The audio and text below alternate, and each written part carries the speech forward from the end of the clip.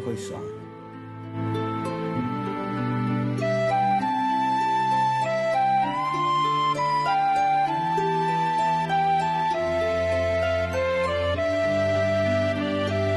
Podcast gratuito di divulgazione scientifica.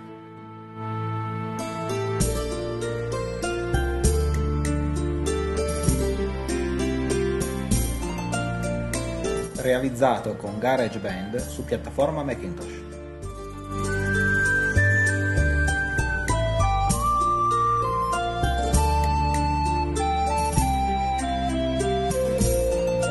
homepage.mac.com/marco_coisson.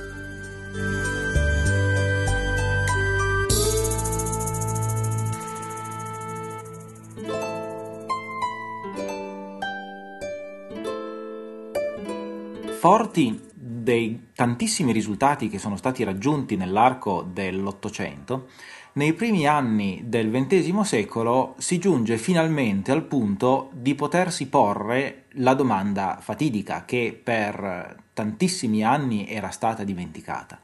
Come sono fatti gli atomi? Ormai si può tentare di dare una risposta, ma manca ancora qualche piccolo tassello. Il primo ad accumulare i risultati definitivi che permetteranno di compiere la svolta sarà Joseph John Thomson, comunemente chiamato J.J. Thomson per brevità.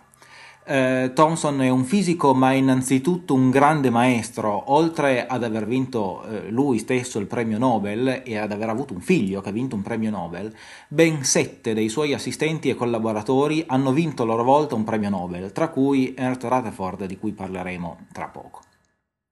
J.J. Thomson vince il Nobel nel 1906 per le sue ricerche sulla conducibilità dei gas. Guarda caso, torniamo di nuovo allo studio dei gas, ma il vero punto di svolta è la sua attività sui raggi catodici.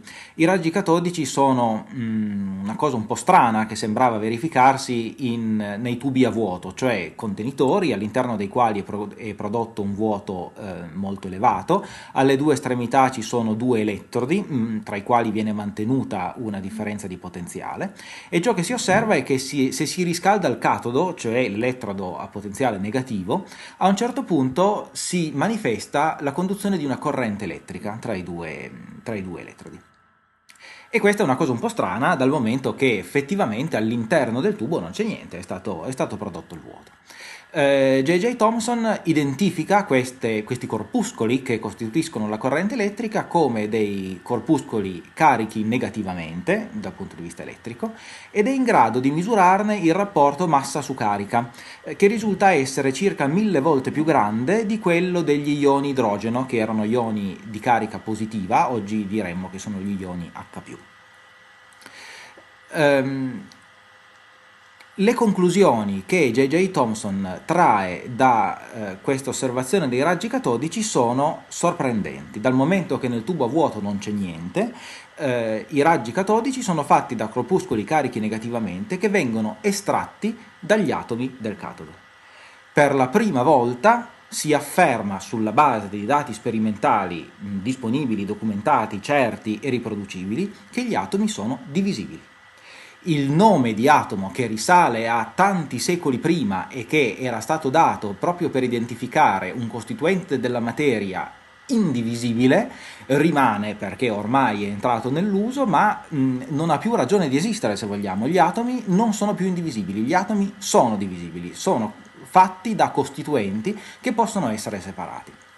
Abbiamo visto che J.J. Thomson non è stato il primo a suggerire l'idea sulla base di dati scientifici che gli atomi potessero essere sistemi complessi, ma lui per primo sperimentalmente dimostra che gli atomi possono essere separati nei loro costituenti. Questi corpuscoli carichi negativamente che vengono emessi dal catodo vengono poi identificati come gli elettroni, che erano stati proposti da Johnston Stoney come unità fondamentale di carica elettrica.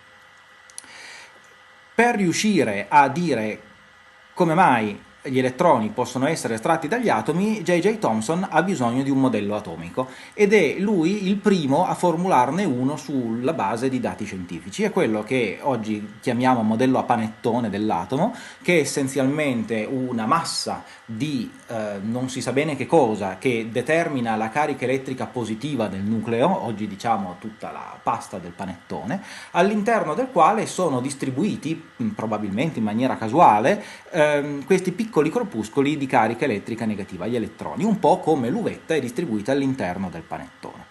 Non si dice di che cosa sia fatta la carica positiva, non si dice come mai gli elettroni sono distribuiti in una certa maniera e non in un'altra, ammesso che seguano un pattern regolare, non si dice come si fa ad estrarli, però è un primo modello di atomo. Il fatto che il rapporto carica su massa, forse prima ho detto massa su carica, non ricordo, nel caso mi correggo, degli elettroni sia 1000 volte più grande di quello degli ioni H+, può voler dire due cose: o che la carica elettrica dell'elettrone è 1000 volte più grande di quella dello ione H+, oppure che la sua massa è 1000 volte più piccola. Nel 1906 J.J. Thomson dimostra che l'atomo di idrogeno, ricordo che l'idrogeno è una molecola, ma ormai a partire da Avogadro prima e Cannizzaro poi abbiamo imparato a distinguere atomi e molecole, l'atomo di idrogeno è costituito da un solo elettrone. E dal momento che dal punto di vista elettrico l'atomo è neutro, lo ione H+, quindi l'atomo privato del suo elettrone, deve avere in valore assoluto la stessa carica elettrica dell'elettrone.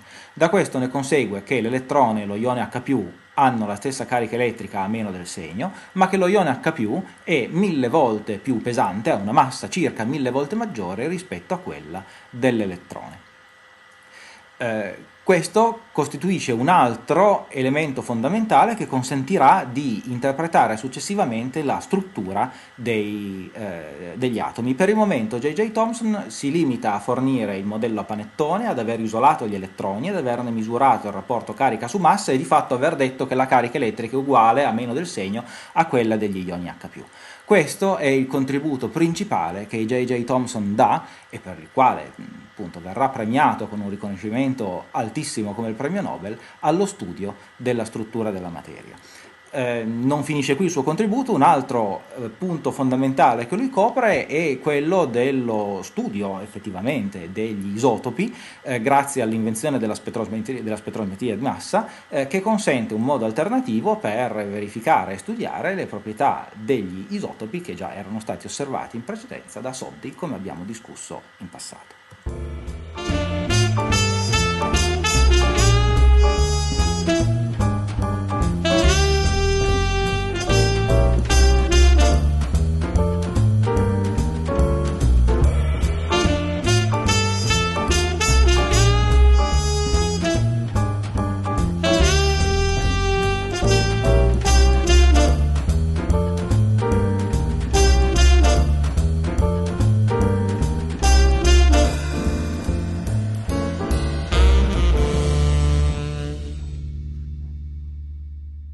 Il modello a panettone è un modello molto rudimentale che effettivamente è soltanto un primo passo, ma non risponde quasi a nessuna domanda se non rendere conto del fatto che gli elettroni possono essere separati da tutto il resto. Una svolta molto importante la darà Ernst Rutherford, che effettivamente ha studiato con J.J. Thomson, anche lui vincerà un premio Nobel. Rutherford è neozelandese, poi si trasferisce in Inghilterra e una grossa fetta della sua attività si concentra sullo studio della radioattività. Effettivamente è Rutherford che dà i nomi di radiazioni alfa, beta e gamma alle tre possibili tipologie di radiazione. Ed è lo studio delle radiazioni alfa che gli permette di trarre delle conclusioni importantissime. Esegue un esperimento, in realtà l'esperimento è ideato da lui ma poi è eseguito dai suoi studenti Geiger e Marsden. Vengono emesse da una sorgente delle particelle alfa che ricordo sono dei nuclei di elio di fatto, che vengono utilizzate per bombardare una sottile foglia d'oro. Le particelle alfa vengono poi misurate per determinare di quanto siano state deflesse dopo aver incontrato la sottile foglia d'oro. E il risultato dell'esperimento è veramente particolare, perché la maggior parte delle particelle alfa attraversa la sottile foglia d'oro senza essere deflessa o essendo deflessa molto molto poco. Viceversa, una piccola frazione di queste particelle alfa viene praticamente riflessa, torna indietro o viene deflessa con angoli elevatissimi. Bisogna dare una spiegazione a questo fenomeno, e la spiegazione che Rutherford dà è che l'atomo non può essere costituito, diciamo, a panettone, come aveva detto J.J. Thomson, ma deve avere una struttura nucleare. Quindi deve esistere una parte centrale che chiamiamo nucleo, che racchiude in sé la maggior parte, la quasi totalità della massa dell'atomo e che è carica positivamente, e poi ci deve essere un contorno, un guscio, che invece contiene gli elettroni, che sono quelli che J.J. Thomson con i suoi raggi catodici era riuscito ad estrarre e a utilizzare nei suoi tubi a vuoto. E grazie a questo Rutherford è vincitore di premio Nobel nel 1908 per la chimica. Grazie al risultato di J.J. Thomson che lo ione H+, è costituito da una sola particella, poiché deve avere la stessa carica a meno del segno dell'elettrone, ecco che si identifica il nucleo dell'atomo di idrogeno come quello che da adesso in avanti chiameremo protone. Rutherford inoltre dimostra ancora per un'altra via, già si era capito dai primi studi di radioattività, che i fenomeni nucleari, a questo punto sappiamo che sono nucleari perché siamo in grado di separare il contributo elettronico da quello nucleare, sono fenomeni che possono portare alla trasformazione di un atomo in un altro. Lui se ne accorge di nuovo mandando particelle alfa, questa volta su azoto, e osserva che l'azoto bombardato da particelle alfa può emettere protoni, quindi nuclei di idrogeno. E un primo indizio di quei fenomeni che poi daranno luogo a tutti gli studi di fissione nucleare e reazioni nucleari. Ci arriveremo tra poco. Insieme con Soddy lavora alla radioattività come fenomeno di disintegrazione atomica, quindi non sono molecole che si spezzano in atomi, ma sono singoli atomi che si spezzano. L'idea che gli atomi si possano spezzare secondo delle leggi che sono essenzialmente statistiche, che avvengono con dei tempi che chiamiamo tempi di dimezzamento o vita media, porterà poi tra l'altro a tutti quegli studi che sono importanti per datare cose vecchie, datare le rocce della Terra, datare manufatti antichi, eccetera. La radioattività come fenomeno di disintegrazione sarà un'idea che condurrà poco dopo Otto Hahn, che è stato un collaboratore di Rutherford, Lise Meitner e poco dopo Fritz Strassmann, a scoprire la fissione nucleare. Quindi un fenomeno che spontaneamente o indotto in laboratorio per qualche maniera porta alla separazione di un atomo pesante, di un nucleo a questo punto dovremmo dire pesante, in due nuclei più piccoli e più leggeri. La fissione dell'uranio, perché è sull'uranio che viene inizialmente studiata, pone tutta una serie di problemi, ma aiuta a trovare tutta una serie di risposte. Innanzitutto c'è un problema: di questi nuclei sono fatti di questi benedetti protoni che hanno una carica positiva, ma sappiamo dall'elettromagnetismo di Maxwell che le cariche di pari segno si respingono, quindi c'è il problema di come mai questi nuclei, che sono fatti da cariche tutte con lo stesso segno, stanno insieme e non si disgregano. Allora, innanzitutto viene ipotizzato nel 1921 da Rutherford stesso che ci siano delle altre particelle a costituire i nuclei oltre ai protoni, le chiameremo neutroni, il cui compito, mediante un meccanismo non ancora specificato, è quello di neutralizzare la repulsione elettrostatica tra i protoni. Interessante notare che dovranno passare 11 anni, si deve arrivare al 1932, perché James Chadwick, che sarà Nobel nel 1935, trovi sperimentalmente questi neutroni. Non solo, ma grazie a quest'idea e grazie a questo risultato si osserva che la fissione dell'uranio, che è quella che è stata studiata inizialmente come meccanismo di fissione perché avviene sui nuclei pesanti, l'uranio è tra i più pesanti che ci sia, Quando avviene non genera soltanto due nuclei più leggeri a partire dal nucleo di uranio pesante, ma libera alcune di queste particelle, neutroni, che fanno parte del nucleo. Queste particelle neutroni che fanno parte del nucleo, che vengono liberate, possono essere utilizzate, come ipotizzerà e dimostrerà Frédéric Joliot, che tra l'altro è marito di Reine Curie, per generare una reazione a catena. Grazie a questi neutroni si possono far fissionare altri atomi di uranio che producono nuovi neutroni e via discorrendo. Il modello di Ernst Rutherford è un modello tra virgolette, nucleare, tra virgolette orbitale, appunto. C'è questo nucleo di cariche positive, di protoni, che in qualche maniera sono tenuti insieme da una colla che chiamiamo neutroni, e c'è un guscio di elettroni esterno che è responsabile di bilanciare la carica elettrica positiva del nucleo grazie alla carica elettrica negativa degli elettroni e di conferire all'atomo le proprietà chimiche. Ormai lo studio si sta spostando sempre di più dallo studio delle proprietà elettroniche dell'atomo, quindi delle sue proprietà chimiche, allo studio delle proprietà nucleari dell'atomo. Non perché le proprietà elettroniche non siano interessanti, anzi rimangono tutto il dominio dello studio della chimica, ma la struttura della materia, nel momento in cui si rende conto che gli atomi non sono oggetti indivisibili ma sono oggetti composti, cerca di isolarne le varie componenti e andare a studiare le proprietà delle stesse nel dettaglio.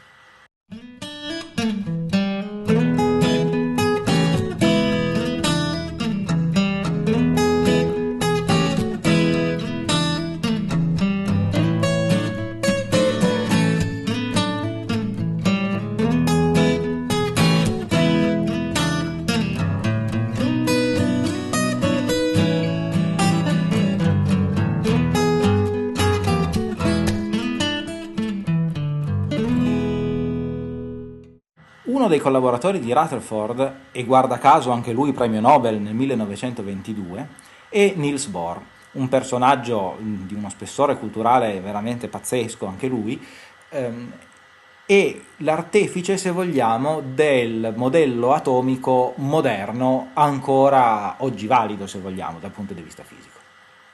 Niels Bohr parte dal modello atomico di Rutherford, però parte anche da una serie di risultati sperimentali che si erano accumulati nei decenni precedenti, essenzialmente a partire da quando la spettroscopia aveva permesso di osservare quelle famose linee di assorbimento e di emissione di cui abbiamo parlato in passato. Queste linee abbiamo detto che sono linee discrete, soltanto lo spettro continuo della luce bianca, quando attraversa un gas, ad esempio, mostra delle linee discrete di assorbimento, e c'è il problema di spiegare come mai queste linee siano discrete e come mai siano diverse da atomo ad atomo. Nel corso del tempo si è imparato a distinguere sequenze di linee che identificano i singoli atomi, prendono il nome di serie di Balmer, e a un certo punto è stato anche possibile descrivere in maniera quantitativa, ancorché solo fenomenologica, il susseguirsi di queste linee di assorbimento e di emissione che fanno parte delle serie di Balmer, mediante la cosiddetta formula di Rydberg, che è una formula che lega dei rapporti essenzialmente di numeri interi, semplici, piccoli, in un'espressione che non è nemmeno troppo complicata. Se voi scegliete opportunamente questi numeri interi e li mettete all'interno di questa formula, riuscite, variandoli uno per volta, a ottenere le varie righe che compongono le serie di Balmer. Il problema è che questa formula funziona piuttosto bene, ma non si sa minimamente perché. Niels Bohr parte da questi risultati e dal modello nucleare di Ernst Rutherford per creare il modello atomico che essenzialmente ancora oggi è valido. Bohr mantiene l'idea del nucleo come entità a sé e invece dà una spiegazione di come si distribuiscono gli elettroni in questo guscio attorno al nucleo. Inizialmente si tratta di un modello, tra virgolette, orbitale, nel senso che si immagina che gli elettroni, che sono appunto particelle cariche negativamente, orbitano attorno al nucleo carico positivamente, un po' come i pianeti orbitano attorno al Sole. Questo modello ha un sacco di problemi perché non è ammissibile innanzitutto che una carica elettrica orbiti indefinitamente attorno a un'altra, perché perderebbe energia per via delle equazioni di Maxwell. Poi c'è il problema che anche se questo fosse possibile, le cariche elettriche potrebbero mettersi a qualunque distanza, gli elettroni a qualunque distanza dal nucleo, e non si darebbe così facendo una spiegazione alle serie di Balmer, alla formula di Rydberg. Invece Rutherford, partendo essenzialmente dai primi lavori di meccanica quantistica di Max Planck, immagina che gli elettroni percorrono delle orbite attorno al nucleo che definisce quantizzate, cioè non possono essere orbite qualunque, ma devono essere orbite a distanza opportuna dal nucleo stesso. Queste distanze opportune sono in qualche misura legate ai numeri interi che fanno parte della formula di Rydberg e tra l'altro permettono anche di definire in maniera molto più rigorosa quei famosi raggi atomici che qualitativamente, ma anche un po' più che qualitativamente, sembravano seguire dei trend abbastanza definiti nel momento in cui si andavano a studiare le proprietà degli atomi opportunamente incasellati all'interno della tavola periodica degli elementi. Questa prima visione del modello di Bohr non giustifica in realtà come mai gli elettroni debbano mettersi così, è un'ipotesi ad hoc, però facendo questa ipotesi ad hoc la formula di Rydberg ne consegue in maniera immediata, quindi il problema, se vogliamo, è stato spostato più a monte. In realtà Bohr lavorerà tantissimo su questo punto di vista, sarà tra i fondatori della cosiddetta scuola di Copenaghen, che è la scuola responsabile di dare l'interpretazione della meccanica quantistica secondo quello schema che ancora oggi viene utilizzato.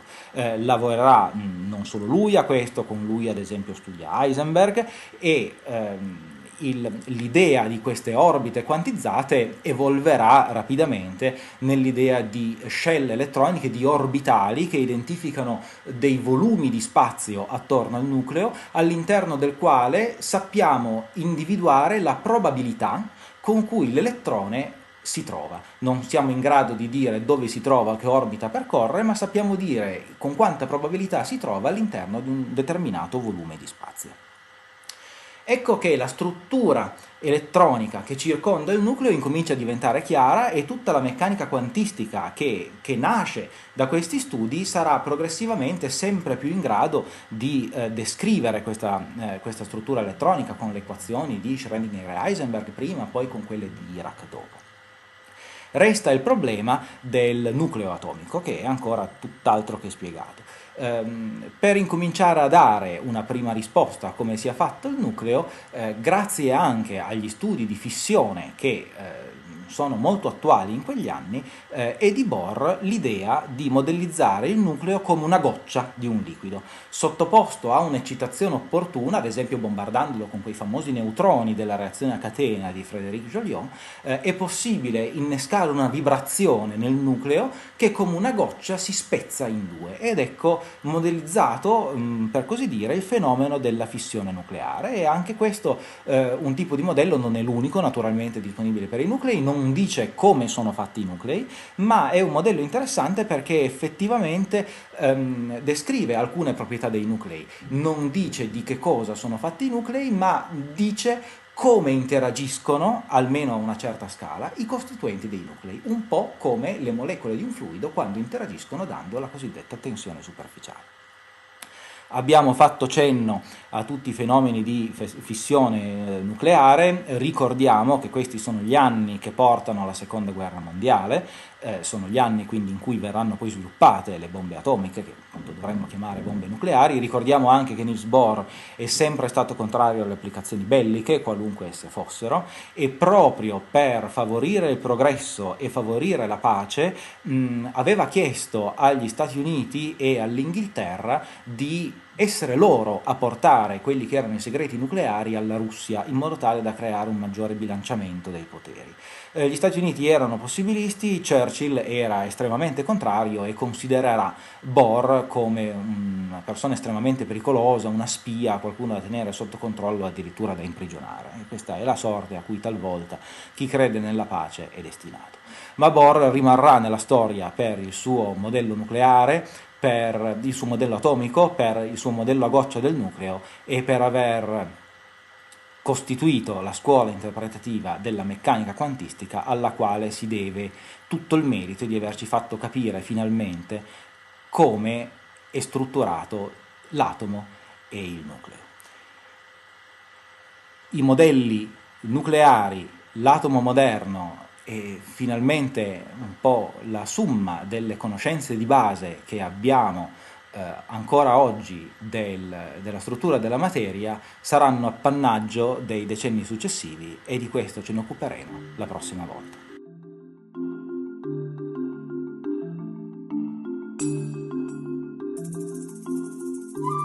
L'atomo divisibile di Marco Poisson.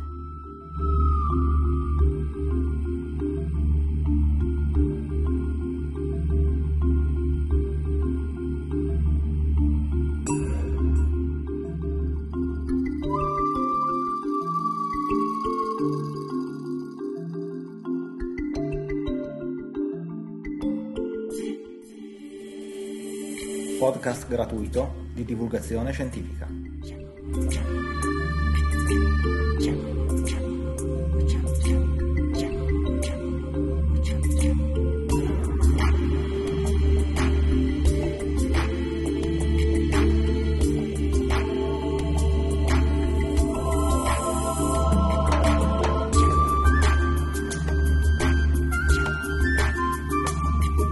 Realizzato con GarageBand su piattaforma Macintosh.